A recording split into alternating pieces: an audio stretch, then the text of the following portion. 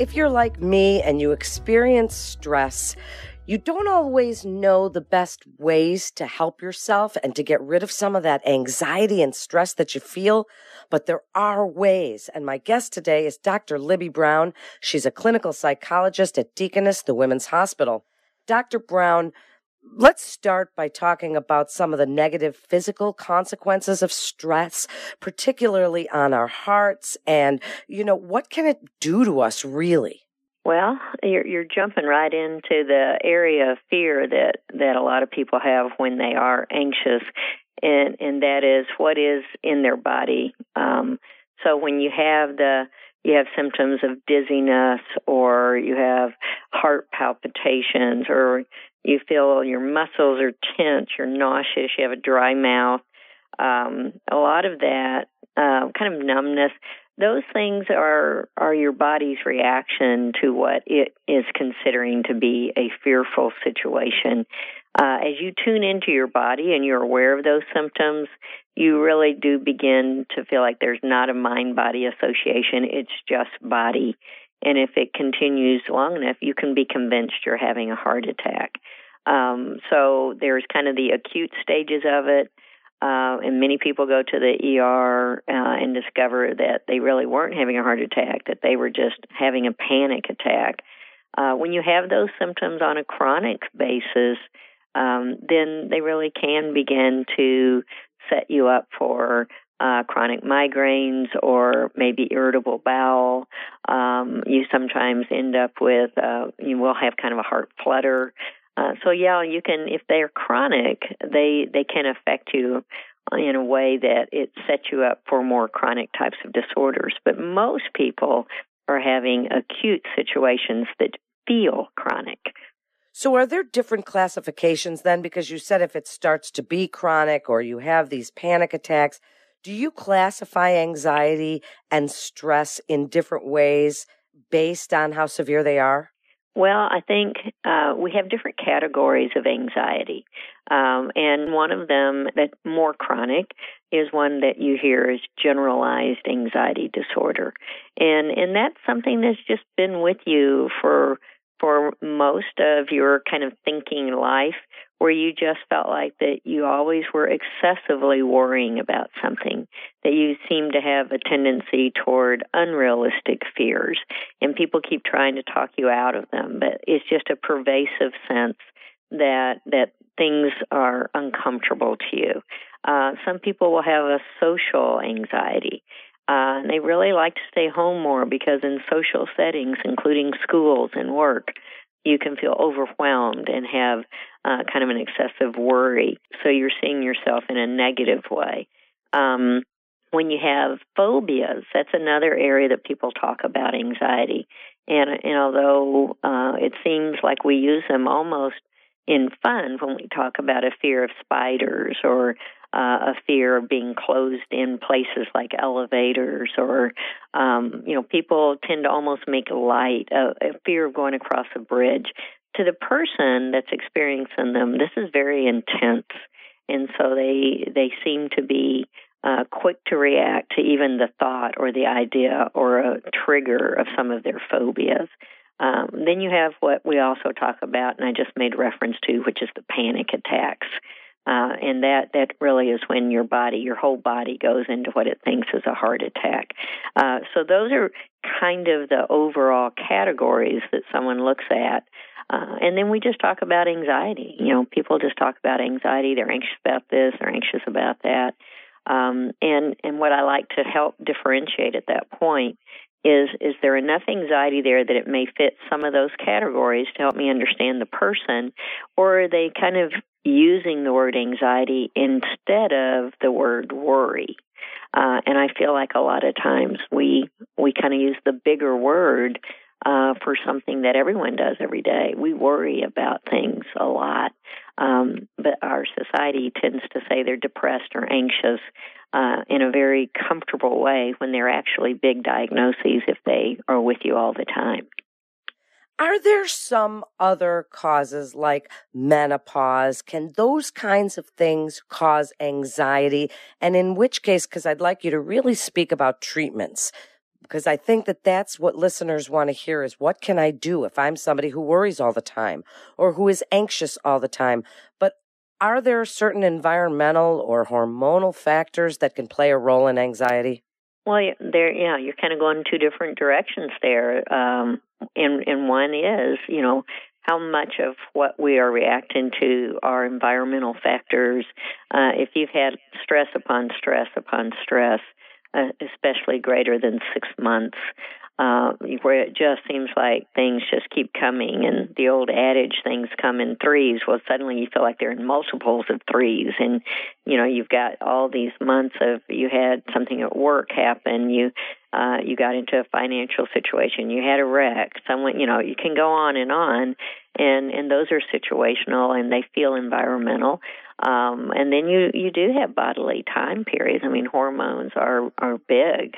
They really do end up with the whole endocrine system can in response to your question, yes, hormonal things can make you feel a lot of anxiety. But where it really comes down to, in going to your question of treatment, we can spend a lot of time on the why is something happening, but talking about what to do about it rather than focusing on the why.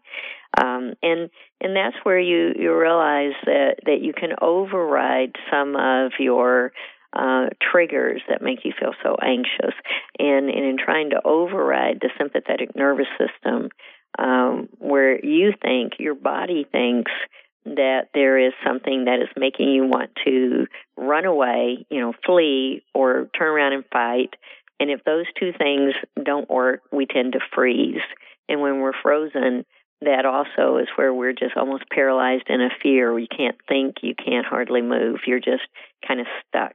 And being aware of the thoughts that you're then having that tend to perpetuate the way that you're feeling.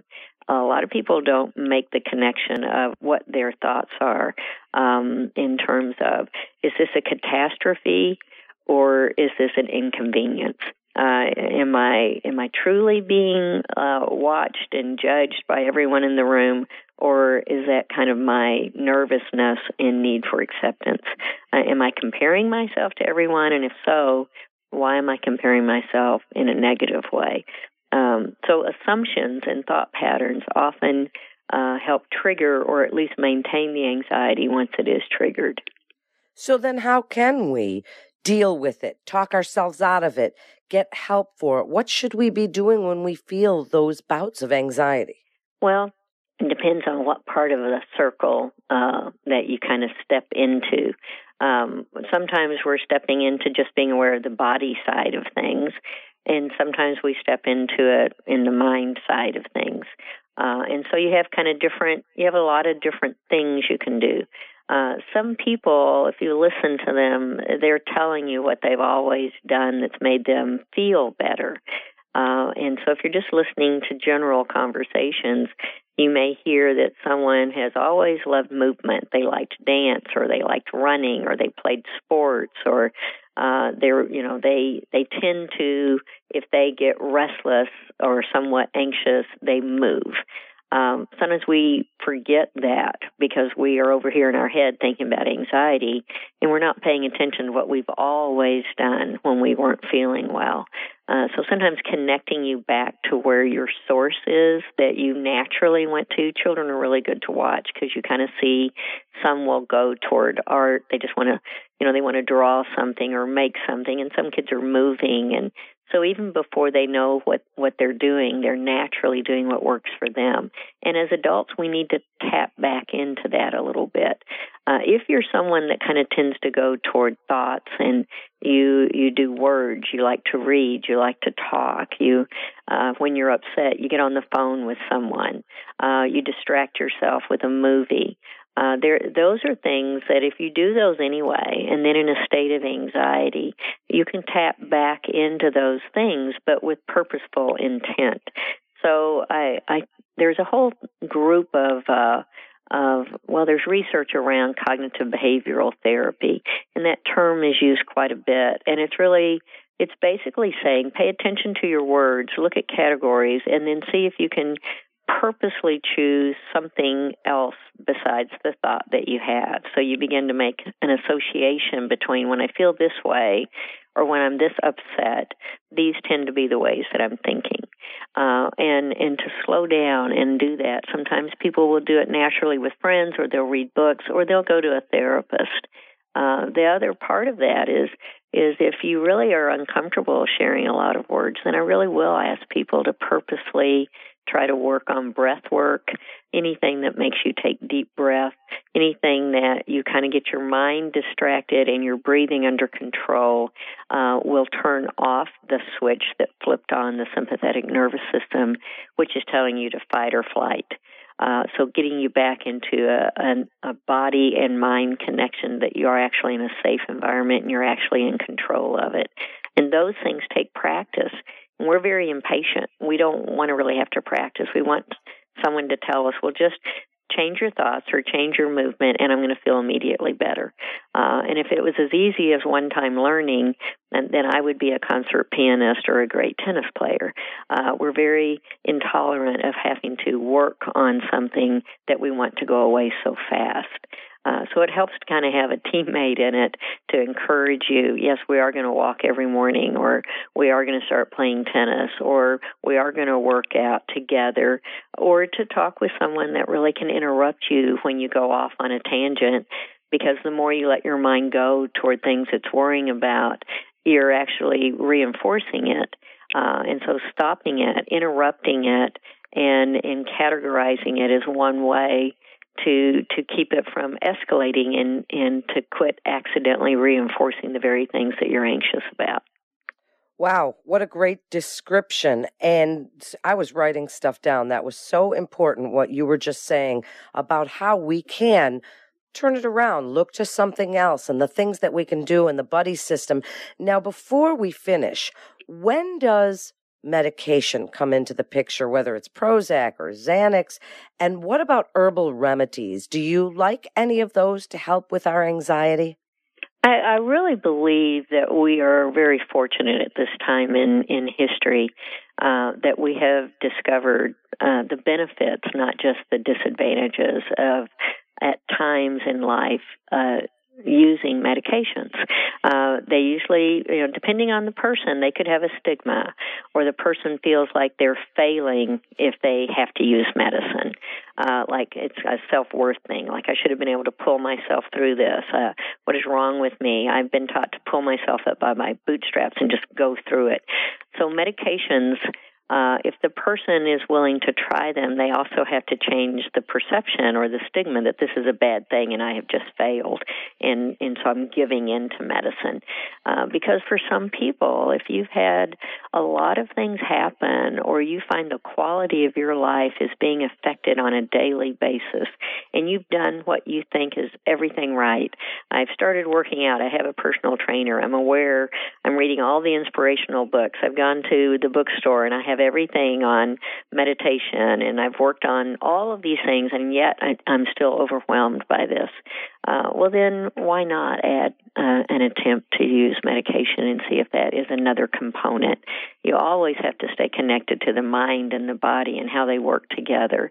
And then there are times in people's lives where the medication can assist with you being able to slow down enough to actually apply all the things that you've been trying so that you can be successful. So if you can change your biology, the way your head is thinking, and your situational factors, you change all three of those things at one time, you will feel better faster. But you have to go at the rhythm of the person, and you have to go with when they're ready. I don't start out talking to people about medicine because I don't want it to look like, oh, well, just take this, you'll be great. Because you can override any medication that you're taking for anxiety or depression if you don't change how you're thinking and what's going on in your environment. So I do believe that we're fortunate enough that nowadays you can choose different medications to help with different symptoms.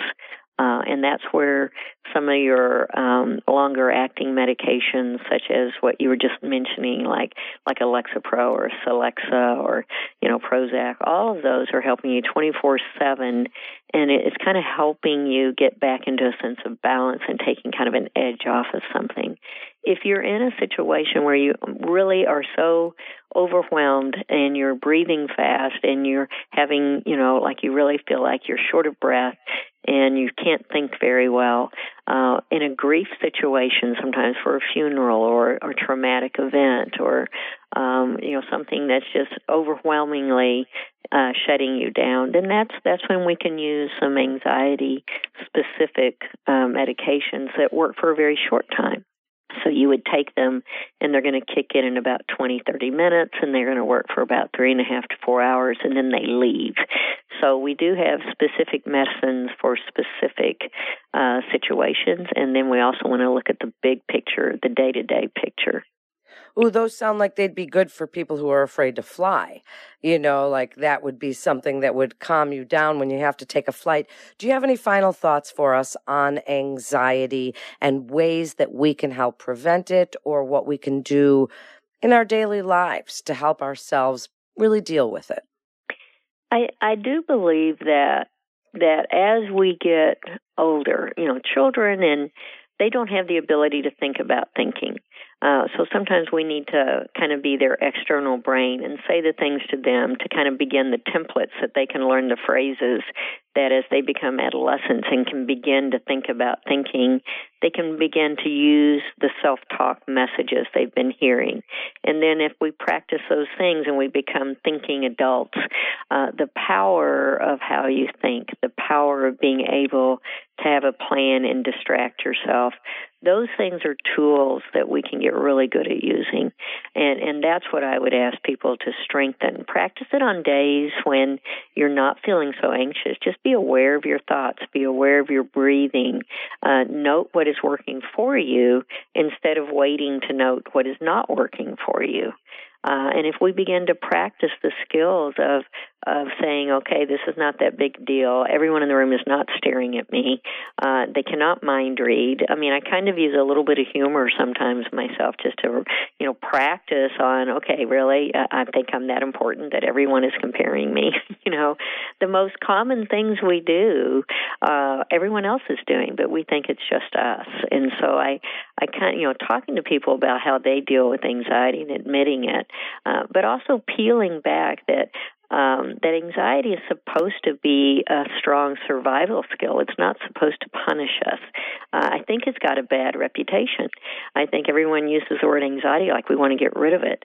And I love anxiety because it makes me get up in the morning and show up at work on time because I'm a little worried.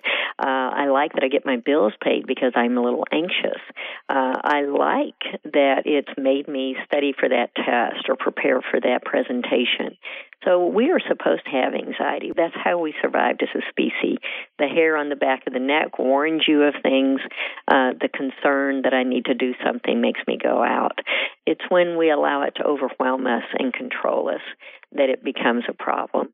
So I don't tell people, let's get rid of your anxiety. It's like embrace anxiety. It makes us functional. It makes us motivated. And at that point, it's out of control. It's beautiful to watch sometimes, but it's out of control. But put a bridle and a saddle on it, train it, and let it work with you, and it takes you some wonderful places. Thank you so much, Dr. Brown. Great information, as always. What a great guest you are. Thank you for joining us. That wraps up this episode of the Women's Hospital, a place for all your life. To schedule an appointment with Dr. Libby Brown, please call 812-842-4020 to learn more, or head on over to our website at deaconess.com/cha to get connected with one of our providers. If you found this podcast as informative as I did, and I was hanging on her every word, please share with other friends and family members. Share on your social media, because anxiety is really something that you can learn to work with, as she said. So really share with your friends and family. I feel that's very important, especially in these days. And be sure to check out all the other fascinating podcasts in our library. Until next time, I'm Melanie Cole.